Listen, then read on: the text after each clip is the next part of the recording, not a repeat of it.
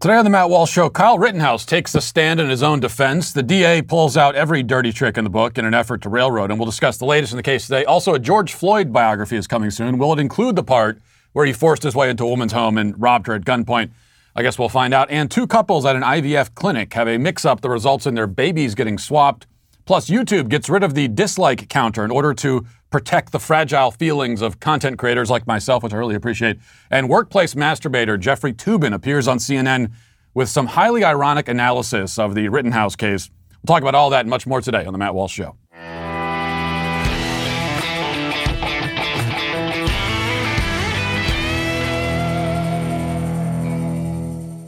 You know, if you're using the internet without ExpressVPN, you're leaving yourself exposed. It really is like, you know, running into the gas station with the keys still in the ignition and the door unlocked. Most of the time, you're probably fine, but what if you come back to see someone driving with your car? You never know what will happen. Every time you connect to an unencrypted network, cafes, hotels, airports, any hacker on the same network can gain access to your personal data, passwords, financial information, etc. It doesn't take much technical knowledge to hack somebody. Just some cheap hardware is needed. A smart 12-year-old could do it. I mean, I couldn't do it, but I'm dumber than a smart 12-year-old. Your data is valuable. Hackers can make up to $1,000 per person selling personal info on the dark web. So why use ExpressVPN? Because it creates a secure encrypted tunnel between your device and the internet. Hackers can't steal your sensitive data.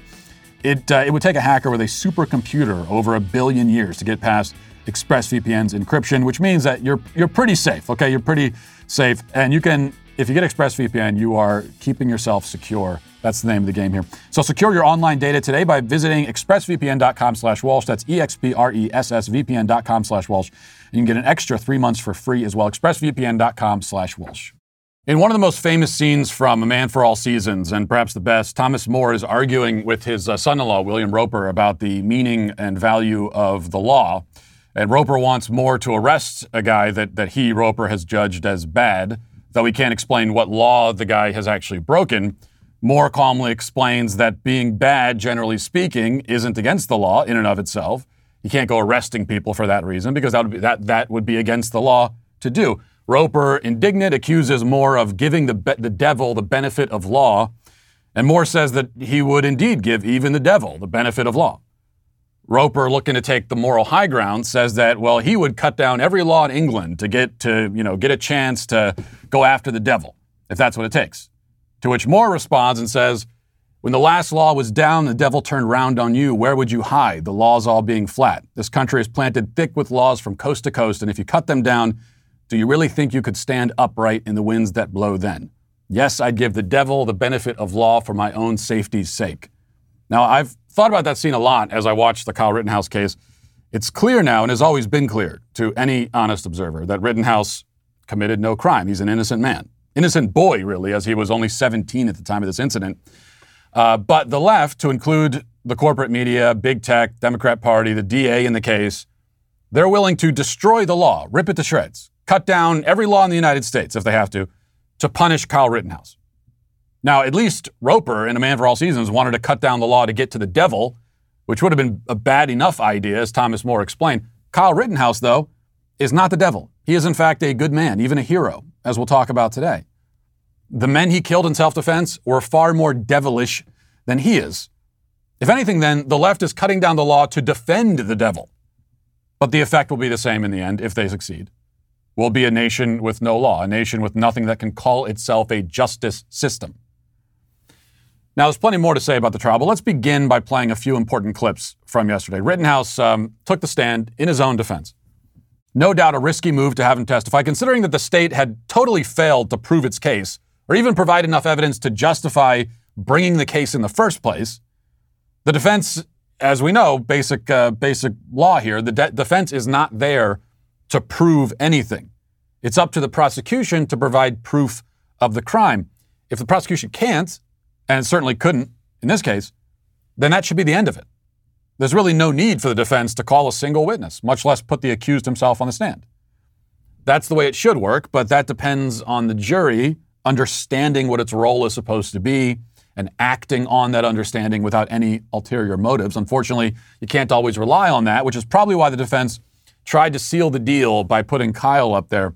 Having watched his entire testimony, though I can't get inside the minds of the jurors, it seems to me that the gamble paid off. Because Kyle didn't come across like a cold-blooded murderer as he has been cast. He seemed very much as he is, a kid who suffered a terrible trauma and had to fight for his life in the moment on the streets of Kenosha and is now having to fight for his life once again. It's the kind of pressure that would take an unimaginable psychological toll on anybody, especially somebody so young. And that toll, that burden, was made apparent early in Kyle's testimony when he broke down on the stand. Let's watch that. Once I take that step back, I look over my shoulder and Mr. Rosenbaum was now running from my right side. And I was cornered from in front of me with Mr. Zeminski. And there were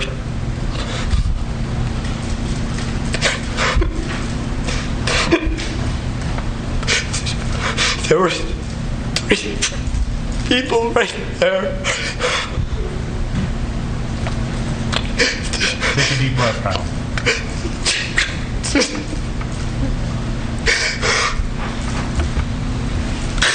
That's what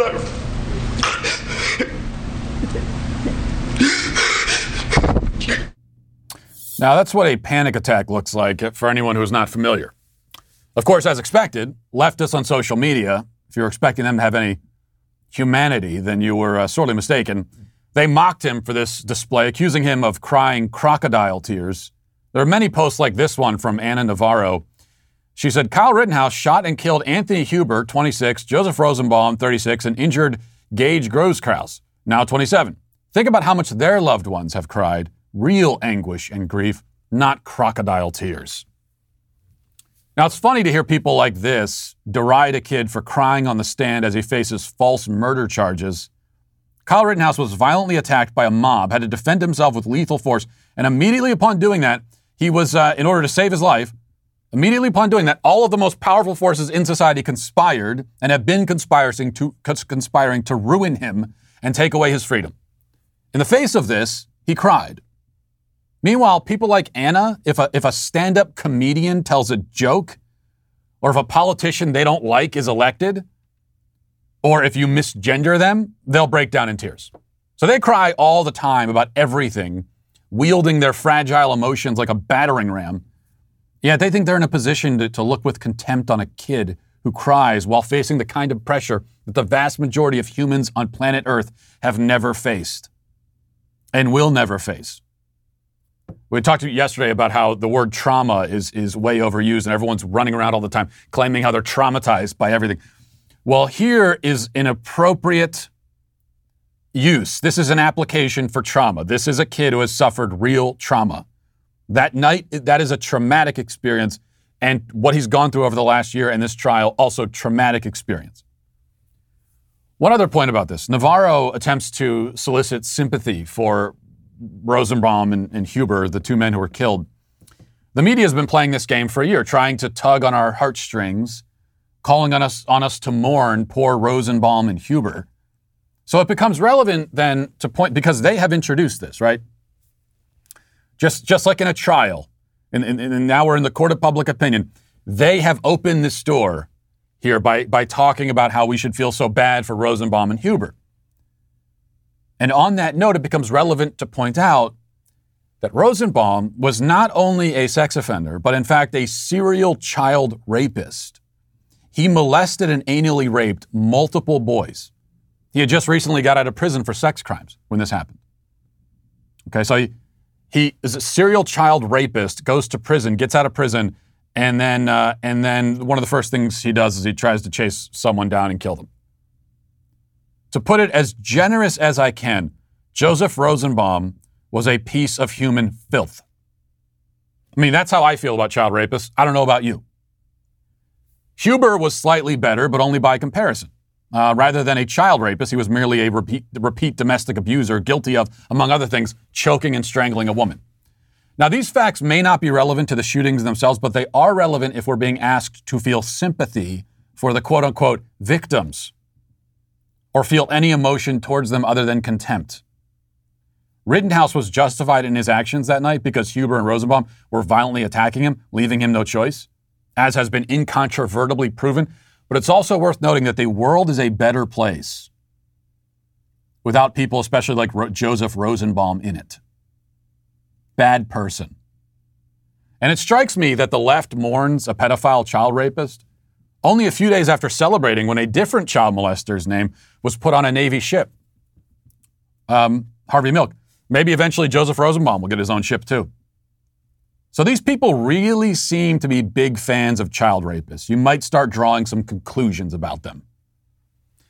Now, back to the trial. Perhaps all we really need to say in analyzing the state's cross-examination is that they actually spent time questioning Kyle about the video games that he plays, which put him in the position of having to explain to the DA that video games and real life are not the same. Isn't one of the things people do in these video games try and kill everyone else with your guns?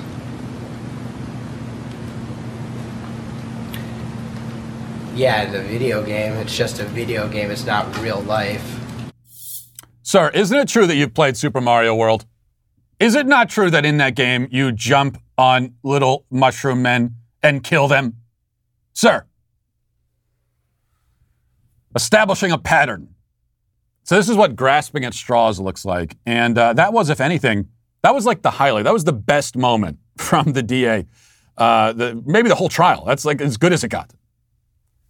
It was an absurd and misleading line of questioning, but at least it wasn't a grave constitutional violation. The constitutional violations happened at a different point when the DA began questioning Kyle about the fact that Kyle exercised his right to remain silent after his arrest. Prosecutors are not allowed to stand in front of a jury and imply that silence is incriminating, because the whole point of your right to remain silent is that you are not being forced to incriminate yourself.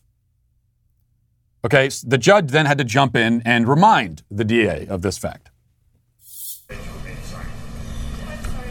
You need to account for this. Your Honor, I don't want a jury here. He's commenting on my client's right to remain silent. No, Your Honor. I am making the point that after hearing everything in the case, now he's tailoring his story to what has already been introduced. The problem is, this is a grave constitutional violation for you to talk about the defendant's silence. And that is, and you're right.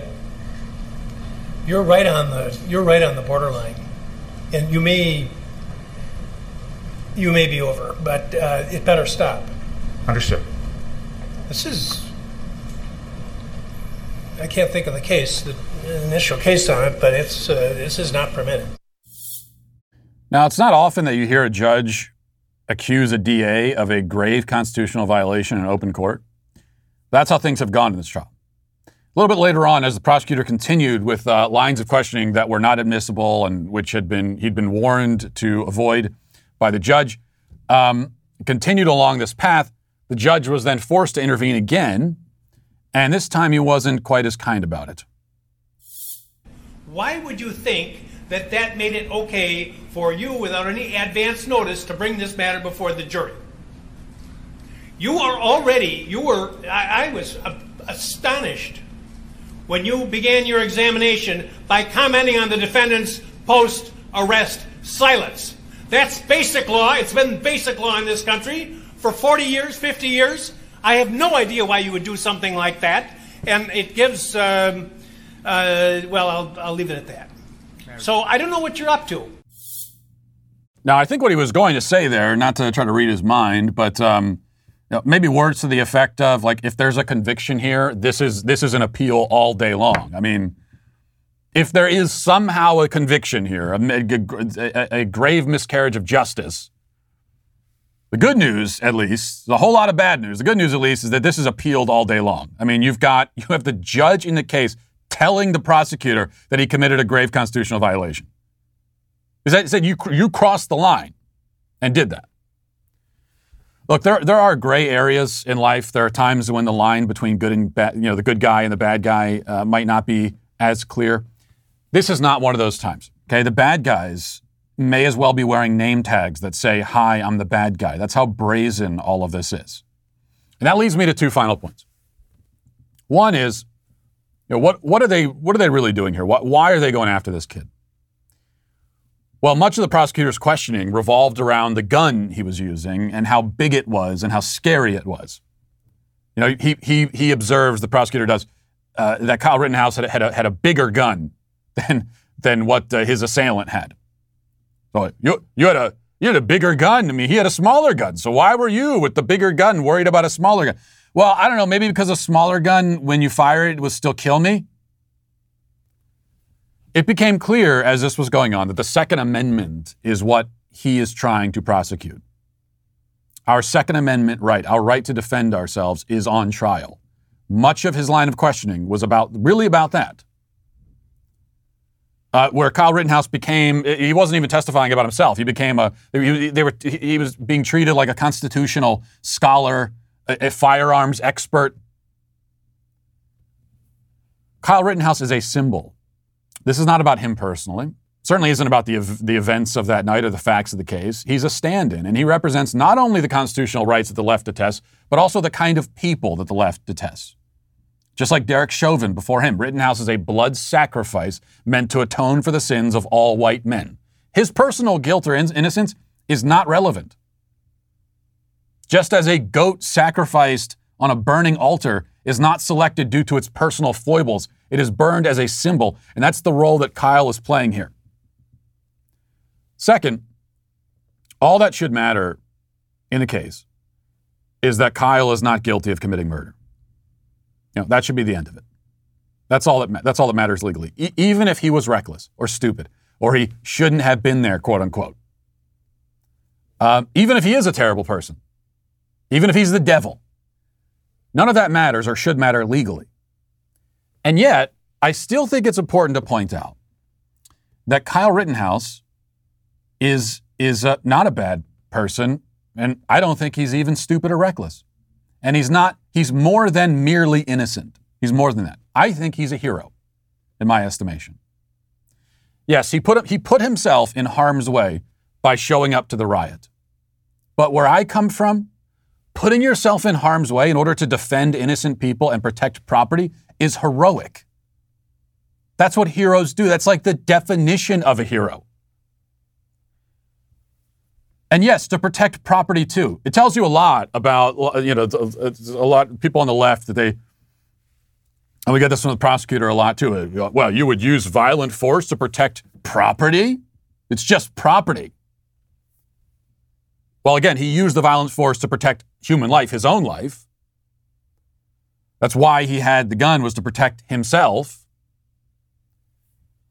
But you know what? You know something? Yeah, I mean, using force to protect property, that is also morally justified. It's not only morally justified, it's heroic. What, does the mob have some kind of right? Well, the mob, all they wanted to do was burn down buildings. They have no right to do that. This is people's property. This is their livelihood, their lives, their businesses that are being destroyed. Yes, I would use lethal force to protect. If someone was trying to burn down my home, I would shoot them. I would, even if there was nobody else inside. Why? Because it's my home. It's my property. And you have no right to do what you're doing right now. And I can use force to stop you, and I would. But even when faced with a mortal threat from a violent mob, still, Rittenhouse waited until the very last moment to fire. He tried to preserve the lives of the people who wanted him dead until they left him no recourse. I would call that courage, not stupidity. Though, to cowards, perhaps, it's hard to tell the difference between the two. Now let's get to our 5 headlines.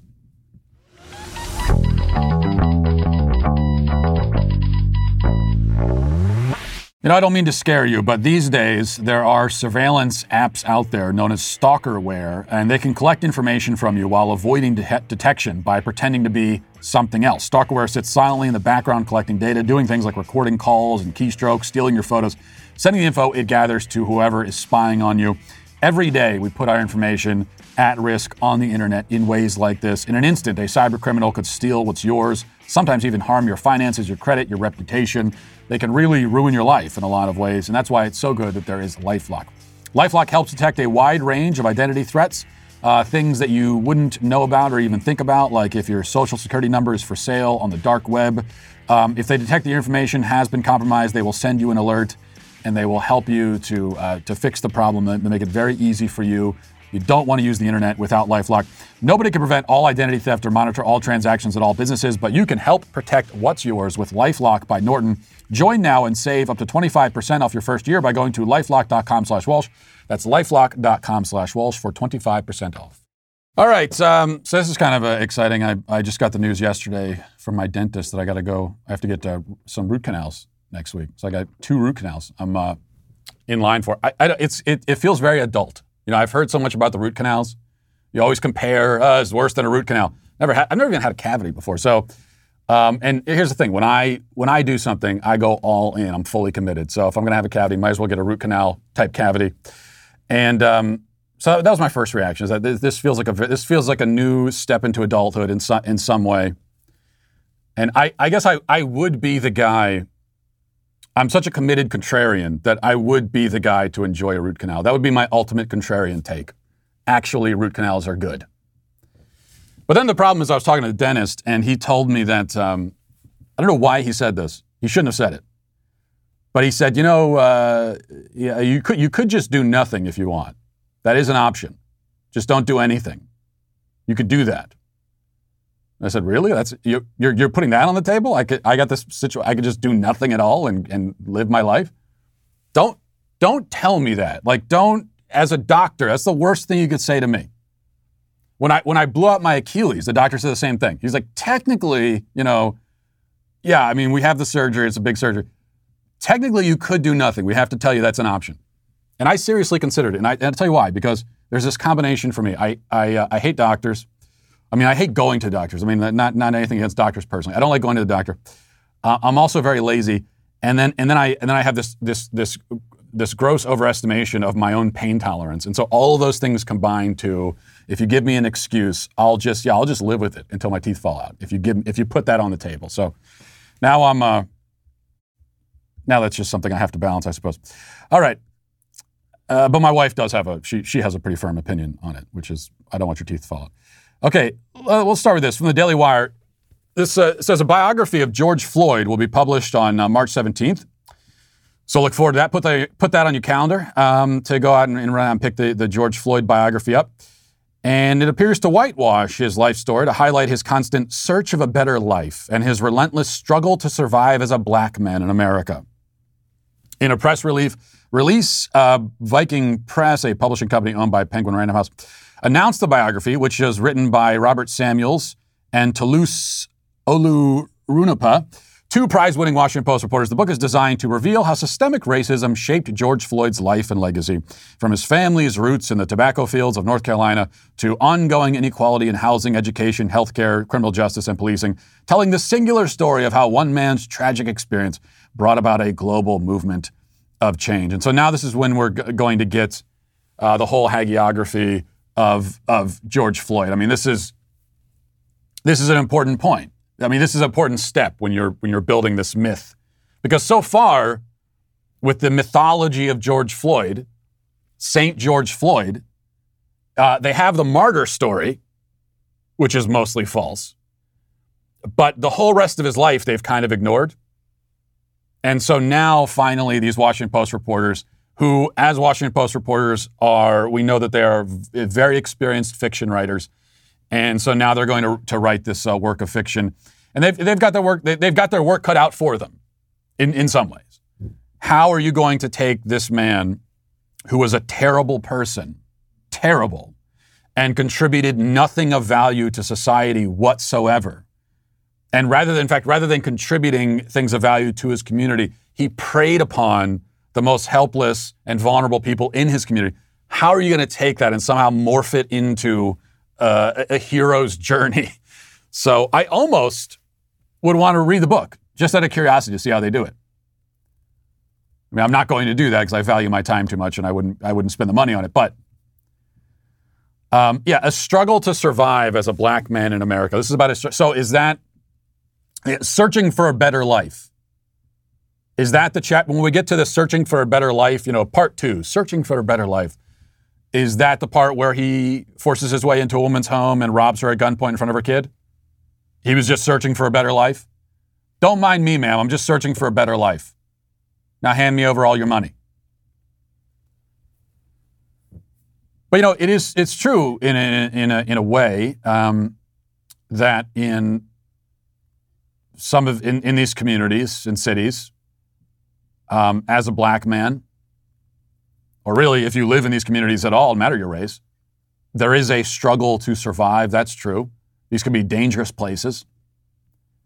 But it's a struggle to survive because of guys like George Floyd. They're the ones who create that struggle. I mean, they're the ones you're worried about. No matter what anybody says, no matter what they claim about how they're, we fear the police. No, I mean, if you are a woman living in the inner city, you're not worried about the police. You're worried about George Floyd breaking into your house. All right. So I'm not usually one to talk about news from the fashion world, but there was a point I wanted to make about this. I thought it was somewhat interesting. This is from MSN. It says, Tom Ford says cancel culture inhibits design. The 60-year-old fashion muse behind the iconic label says the fact everything is now considered appropriation is limiting fashion. Speaking to The Guardian, Ford said, cancel culture inhibits design because rather than feeling free, the tendency is to start locked into a set of rules. Everything is now considered appropriation. We used to be able to celebrate other cultures, and now we can't do that. He says the future of fashion is increasingly cartoonish. Instagram has broken down the rules. People dress up to take pictures of themselves to post online. Everything is exaggerated, especially the eyebrows. So it says this is the future of fashion. It's very cartoonish. Just not as a fashion expert myself, but just by observation, he would seem to be right about that. But also, it's impossible now because of these rules of appropriation. And this is the nature of style. It's something it's always a fusion. There's always different influences that you're bringing together, right? And now we're drawing these lines and saying, well, no, if you're a white person, you're not allowed to wear anything that has any kind of influence from the outside world, which means that basically you got to walk around naked, which is great news if you're, Jeffrey Toobin. But for most of us, it's not so good. Because no matter what you're wearing, no matter what you're eating, no matter what music you're listening to, it is always going to be the result of at least some kind of fusion, some kind of outside influence. Because these things are human inventions, human constructions. Whether we're talking about, the culinary world or fashion or music, these are art. And people are influenced by the world around them. I was reading an article recently, and I almost did it for a daily cancellation, but then I figured it's just there's really no point. What else can I say about this other than how stupid it is? But one of these media outlets, they were very concerned about appropriation that parents are committing in how they wear their babies. Baby wearing is a thing where if you could one of those backpacks or there's different things that parents can do. Makes it a lot easier because it frees up your hands. You can strap the baby, onto your chest or onto your back and go about your day. And you might think that the only thing to worry about there when you're wearing the baby is just to make sure it's safe and you got everything strapped together so that the baby doesn't fall. But apparently, no, this is a very fraught area because there's a lot of cultural appropriation. And so this article was concerned with letting parents know if you're a white parent, make sure that you're not appropriating, you're not accidentally being racist in how you choose to wear babies. That's how absurd it's gotten. But there's also another point, too, that, he's talking about the style world. I don't know much about that. But what you find in general is that cancel culture makes everything boring. I guess it does that with style. It also just does that with opinions, with discussion. That's one of the, I think, underrated aspects and consequences of cancel culture.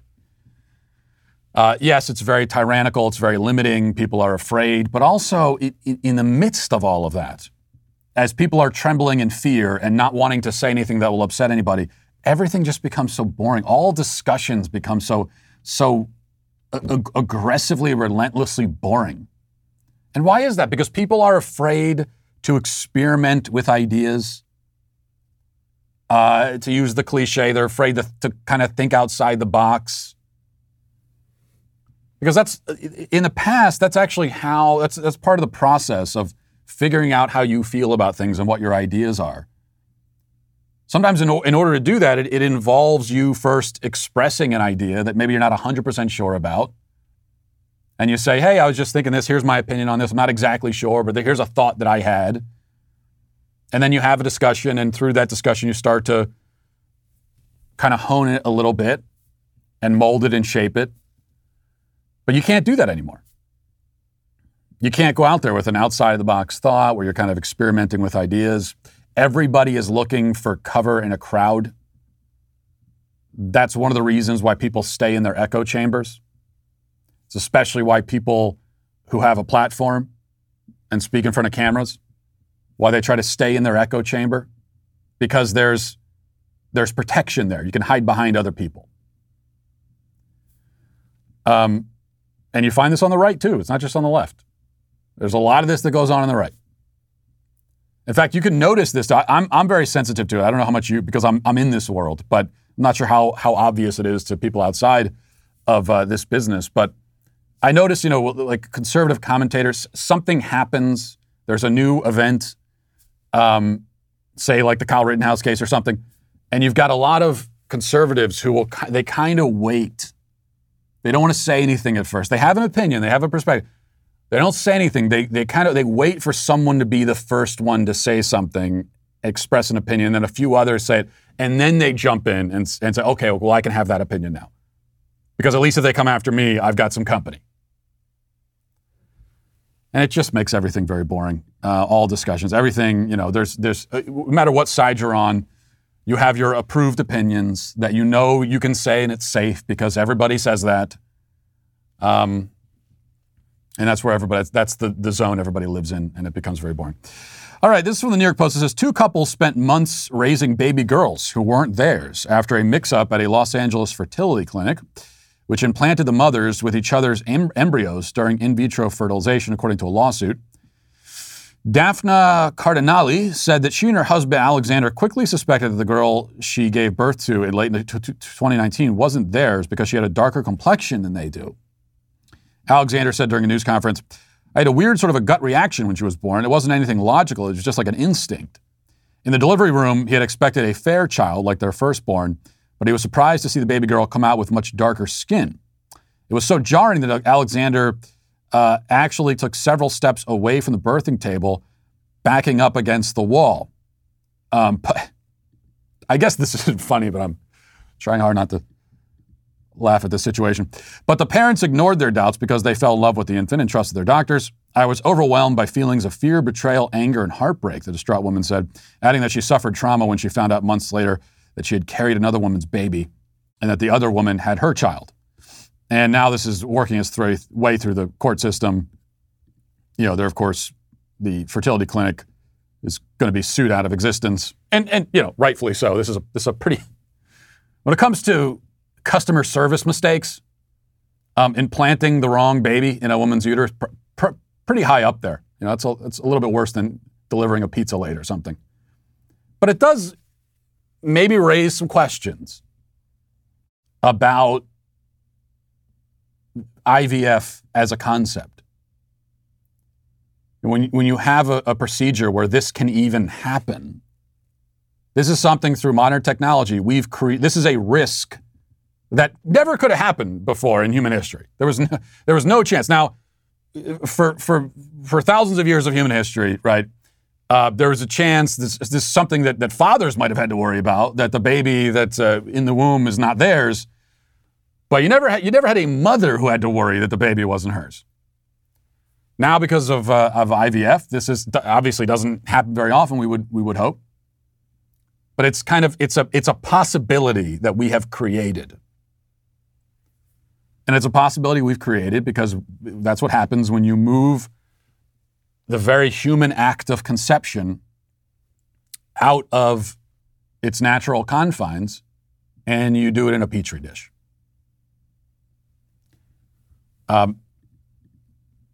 Maybe that's kind of a red flag about this sort of procedure. And because what we're actually doing, and the reason why I don't like IVF, why I'm not a fan of it, is because, not just I'm not a fan of it, I object to it on moral grounds, because it's the commodification of human life. You're quite literally treating human life like a commodity, in the most literal sense. And you have, you have a bunch of embryos, and then what happens? Maybe this mix-up kind of thing, this Freaky Friday mix-up thing, doesn't happen very often. But what does happen all the time is that you've got a bunch of embryos, and then you have leftover embryos that get stored in a freezer, like ground beef that you're not going to have time to cook up, and it just stays there for a while. And then eventually, if they're never used, okay, and think about the language here, the embryos are never used, then they'll be destroyed. So this is the reduction of human life down to a commodity, being treated very much like an object, where we talk about, you could have a surplus of it. And what do you do with the surplus? You just destroy them.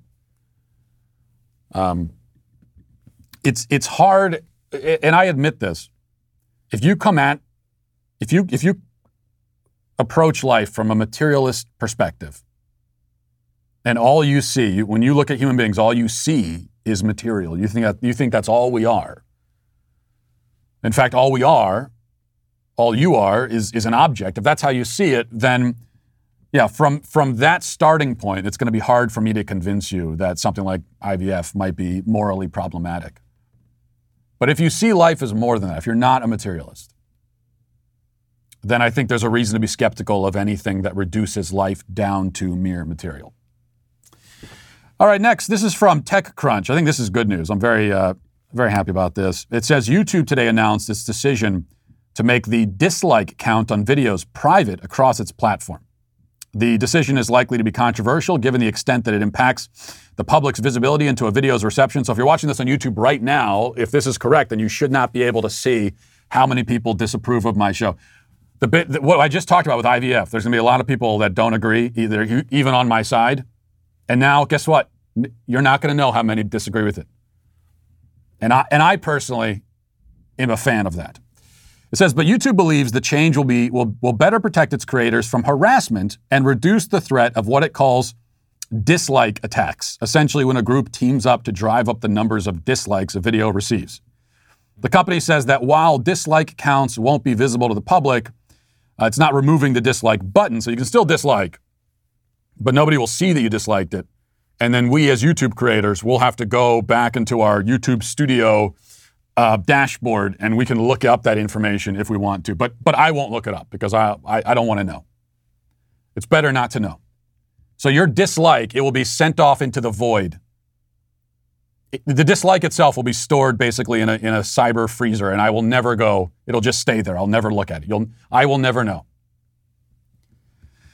And, there are some people saying that this is kind of absurd, but and you might hear a phrase like dislike attack, or when a thumbs down is equated to harassment. You might think that sounds pretty absurd and silly, but you know what? It's easy for you to say if you're not a YouTube creator. As someone who is on this platform every single day, you just have no idea what kind of emotional and psychological toll it takes on a person to see all those thumbs down. I cry every day when I check my videos. If I see even one, I shed a tear for every thumbs down I get. It is deeply traumatic. And so I want to thank YouTube for finally standing up for us and for our feelings. Now let's dive into the comment section. Do you know their name? They're the Sweet Baby Gang. As you know, people always tell me that one of the things I really love about this show is the passion that I bring to the subject that I talk about. especially when we're talking about mortgage refinancing. And that's what we're going to talk about right now. American Financing, America's home for home loans. New sponsor on the show we're very excited about. The home you're living in right now can cost you less. It's true. You can lower your payment and save thousands long term. You just have to refinance to one of these incredibly low mortgage rates and do it now before they're gone. They're expected to rise in the new year. You cannot afford to miss out on this deal. It takes just a 10-minute call to American Financing, America's home for home loans. For me, the call takes longer because I spend a lot of time gabbing about the subject, but if you want to be in and out, you can. You'll work with a salary-based mortgage consultant, someone who will guide you through custom loan options that can save you up to $1,000 a month. That's right, $1,000 a month. And you don't have to reset your loan to get those kinds of savings. You can choose any term, 10 years and over, because you shouldn't pay interest for years that you don't need. Pre-qualify for free at 866-569-4711. That's 866-569-4711, or visit AmericanFinancing.net. All right. Jennifer says, Matt, you're smart enough to know the Derek Chauvin case was the end of our justice system. Now let's see if you're brave enough to admit it. I think the Derek Chauvin case was a blow to our justice system. And I, as you know, believe that Derek Chauvin should have been acquitted. But, I think you're really underestimating and understating what's happening with the Kyle Rittenhouse case by looking at this as a one-to-one comparison. I mean, what's happening with Kyle Rittenhouse, and he hasn't been convicted yet, and we're praying that he's not, but if he is convicted, it would be even more egregious. I mean, for example, in the Derek Chauvin case, you didn't have any scenes like what we just played where the judge says that there's a grave constitutional violation happening right now in this case. So, in terms of how egregious and blatant and out in the open it is, I don't think we've ever seen anything quite like the Kyle Rittenhouse case. So I think this would be kind of the nail in the coffin, in my opinion. Carla says, talking about the video yesterday we played of the boy in the dress with the abusive mother, it's clear that the boy in the opening video has been coached by his mother. She dressed him up and paraded him before the camera in order to satisfy her own sick ego. What I want to know is, where's that boy's father? Either he's absent in the boy's life or he's a weak and pitiful excuse for a man. Yeah, well, you always know that anytime you see any of these, it's not a coincidence that in the vast majority of cases, when you see these poor little kids being paraded around on camera, on TikTok, Instagram, on in the media, these poor little boys dressed up like girls with makeup and everything, it's not a coincidence that it's almost always the mom alone doing this. She's the one on camera. She's the one holding the camera. And what that tells us is that 100%, this is a 100% certainty. The father is absent from that home. 100% certainty. Now, he may still be a physical presence. I think very often he's absent in every sense of the word. But there may be cases where he is a physical presence, but he is still absent. There's no real, there might be a man, a guy in that house physically sitting around like a lump on a log, but there's no father in that home. There's no real father, because a real father would put an end to that immediately. I am not one to recommend divorce, but you're a father and your wife tries to dress your boy up like a girl. That's one of those drawing lines, ultimatums. You're not going to do this to my son. This is not going to happen. All right. Spazio says, I think you need to show some proof of the claims you made about Alfred Kinsey. It's the second time you claim he's not a valid scientist and his research is pure nonsense. There's no legit documentation on the internet that back up your thoughts, and this is a really unsettled argument because of that. Well, Spazio, yes, there is. I'm not going to hold your hand through this. Increasingly, I'm just annoyed with people. You say, what's your source? Just spend 5 minutes looking it up yourself, why don't you? I can't hold your hand. Yeah, everything I said about Alfred Kinsey, 100% factual. Okay? But you're going to spend a little bit of time. I can't, see, what you want is you want me to give you a link with the bullet points, and so that you can spend 5 seconds and you could read 3 sentences and say, oh, well, there it is. No, this is one of those things. You got to spend a little bit more time to understand the full history of Alfred Kinsey and the sexual revolution and how, it takes a little bit. In fact, you might even have to read some books about it. You might have to read an entire book if you really want to understand it. But what I can tell you is that what I said again is a fact. His methodology when he released sexual behavior in the human male, and the methodology that he used, the populations, the segments of the population that he was studying and gathering all of his survey data from, it's not disputed. Let's see, what else do we got? Zuko says, it's very hard to maintain control at the video of the poor abused 4-year-old. It's amazing, though, that she gave us the nice comparison of his age, though. He's clearly confused because he's 4 and his mom insists on changing definitions on him. Right, that's exactly the point. Eric says, I bet 99% of the people who've seen Eternals had no idea it was directed by a woman. Yeah, that's the other point about the claim from the film critic yesterday, this Marvel movie Eternals that apparently nobody likes and nobody wants to see. And the critic says, well, it's because it's directed by a woman. People are sexist. And as I said yesterday, the exact opposite is the case. But critics especially bend over backwards to find any reason they can to give a good review to a movie that's directed by a woman. But as far as the audience goes, this just shows the kind of the bubble that these film critics live in. They don't understand how the average film moviegoer actually experiences movies.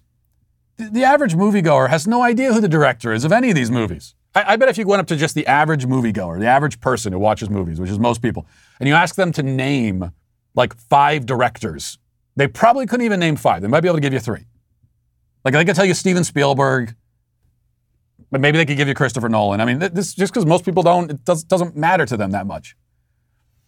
And they certainly aren't looking up information about the director and then saying, well, this one was directed by a woman. Well, I'm not going to watch this. That's not what people are doing outside of the bubble that you're living in. When it comes to Biden's vaccine mandates, the Daily Wire isn't backing down. You heard us talking about this yesterday. If you watched the Backstage show, we filed our lawsuit against the tyrannical and unconstitutional mandates a week ago today, and we're already seeing results. The Fifth Circuit Court of Appeals issued a temporary stay over the weekend, preventing the Biden's mandate from going into effect, citing grave statutory and constitutional issues. There seems to be a lot of those going around today. This does not mean the battle is over. Rather, the battle has just begun. Biden is determined to pass these mandates no matter what, and that's why we have to keep fighting. We're not just fighting for the Daily Wire employees. We're fighting for the medical freedom of every single brave American, and it's extremely important that everyone makes their voice heard right now. This is an urgent matter, and your medical freedom depends on it. If you want to support the fight to make your personal medical decisions without government interference, sign our petition against Biden's authoritarian mandate. Hundreds of thousands of Americans have already signed the petition in just a few days, but we need many more people to stand up just to reach our goal. So please head to dailywire.com/do-not-comply to sign the petition today. Now let's get to our daily cancellation. Today we cancel, once again, CNN. This time for a segment on the Kyle Rittenhouse case featuring one Mr. Jeffrey Toobin. As you recall, though you surely wish you did not recall, Toobin, CNN legal analyst, gained international notoriety last year when he was caught badgering the witness during a Zoom meeting with his coworkers. Toobin pulled his tube out, you might say. He tried to put it gently, get a hold of himself during this meeting. He's always been the self-congratulatory type, so he decided to give himself a hand, so to speak. And while he was engaged in this DIY project, his colleagues looked on in unimaginable shock and horror. Now, for most humans on Earth, handling your situation in a work setting in full view of other employees would lead not only to immediate termination, but it would likely foreclose all future possibilities of employment. You could maybe get a job as assistant manager at your local sex shop. I don't know. Though on second thought, you certainly could not be trusted in that setting either. So really, that would be it for you. You may never find gainful employment ever again. But Jeffrey Toobin works in corporate media, and the rules are different there. Which means that, in this case, he was back on the beat with CNN within just a few months. CNN has mostly not seen it necessary to justify its decision to employ and provide a public platform to a man who masturbated during a work meeting. To the extent that they've bothered to explain it, the rationale seems to be that Toobin's behavior was an accident. He's the real victim here, you see. He didn't know that his camera was on during the Zoom call. He thought he was debugging the hard drive in the privacy of his own home. And it may indeed be true that he didn't know the camera was on. But the act itself was not an accident. Granted, I was not on the call, which is why I still have eyes and I haven't gouged them out. But I still feel safe assuming that Toobin didn't slip and fall and accidentally masturbate. No, he quite intentionally decided to perform that act during a work meeting while watching his coworkers. The only thing he didn't intend was for them to know that he was doing it. I fail to see how that makes this any better. I mean, if there's a guy on public transportation sitting in the back of the bus masturbating, hoping no one sees it, and someone does, can he say to the cop, well, I didn't mean for anyone to know that I was doing it? Especially because we can assume here, as always is the case in these kinds of situations, that when a pervert is caught in the act for the first time, he was only caught for the first time. It's not, however, his first time at the rodeo.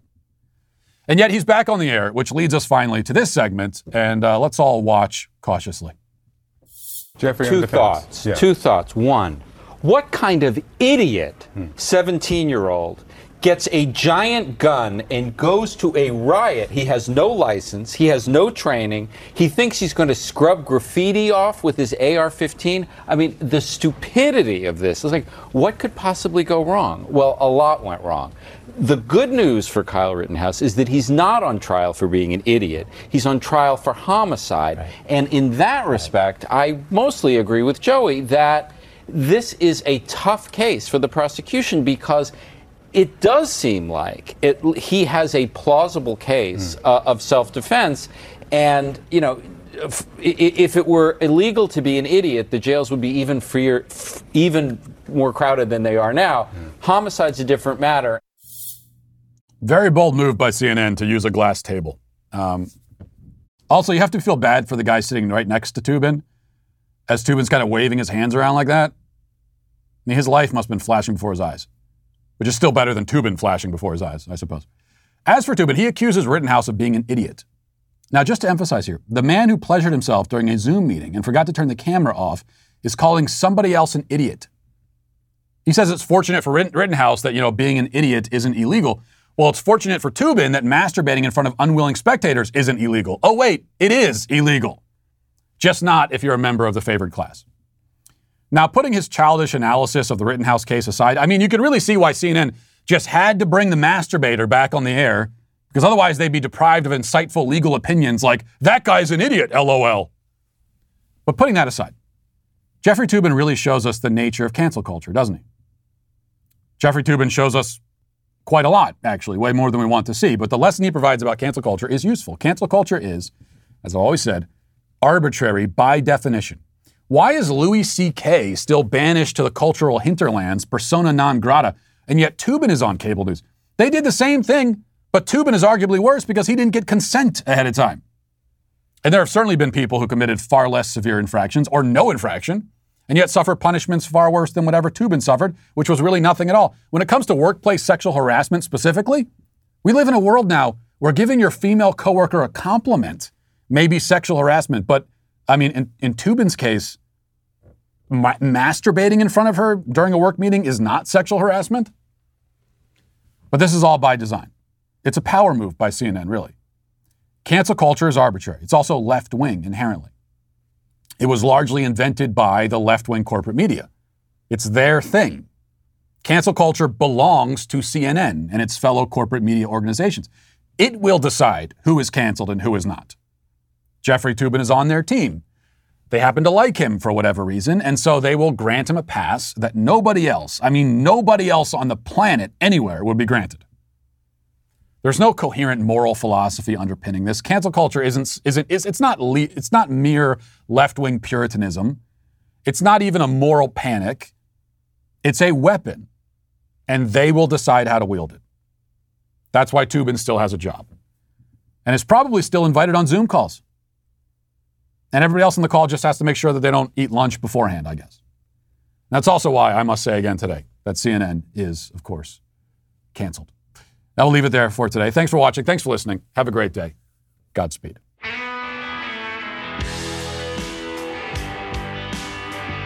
Well, if you enjoyed this episode, don't forget to subscribe. And if you want to help spread the word, please give us a 5-star review. Also, tell your friends to subscribe as well. We're available on Apple Podcasts, Spotify, wherever you listen to podcasts. We're there. Also, be sure to check out the other Daily Wire podcasts, including The Ben Shapiro Show, Michael Knowles Show, The Andrew Klavan Show. Thanks for listening. The Matt Walsh Show is produced by Sean Hampton, executive producer Jeremy Boring. Our supervising producer is Mathis Glover. Our technical director is Austin Stevens. Production manager Pavel Vodosky. The show is edited by Ali Hinkle.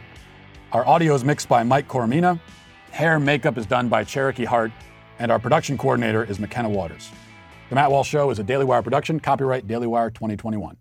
Kyle Rittenhouse clears his name. A major publisher commissions a hagiography of George Floyd. And Biden's vaccine mandate might cost nearly 40% of truckers their jobs amid a supply chain crisis right around Christmas. Check it out on The Michael Knowles Show.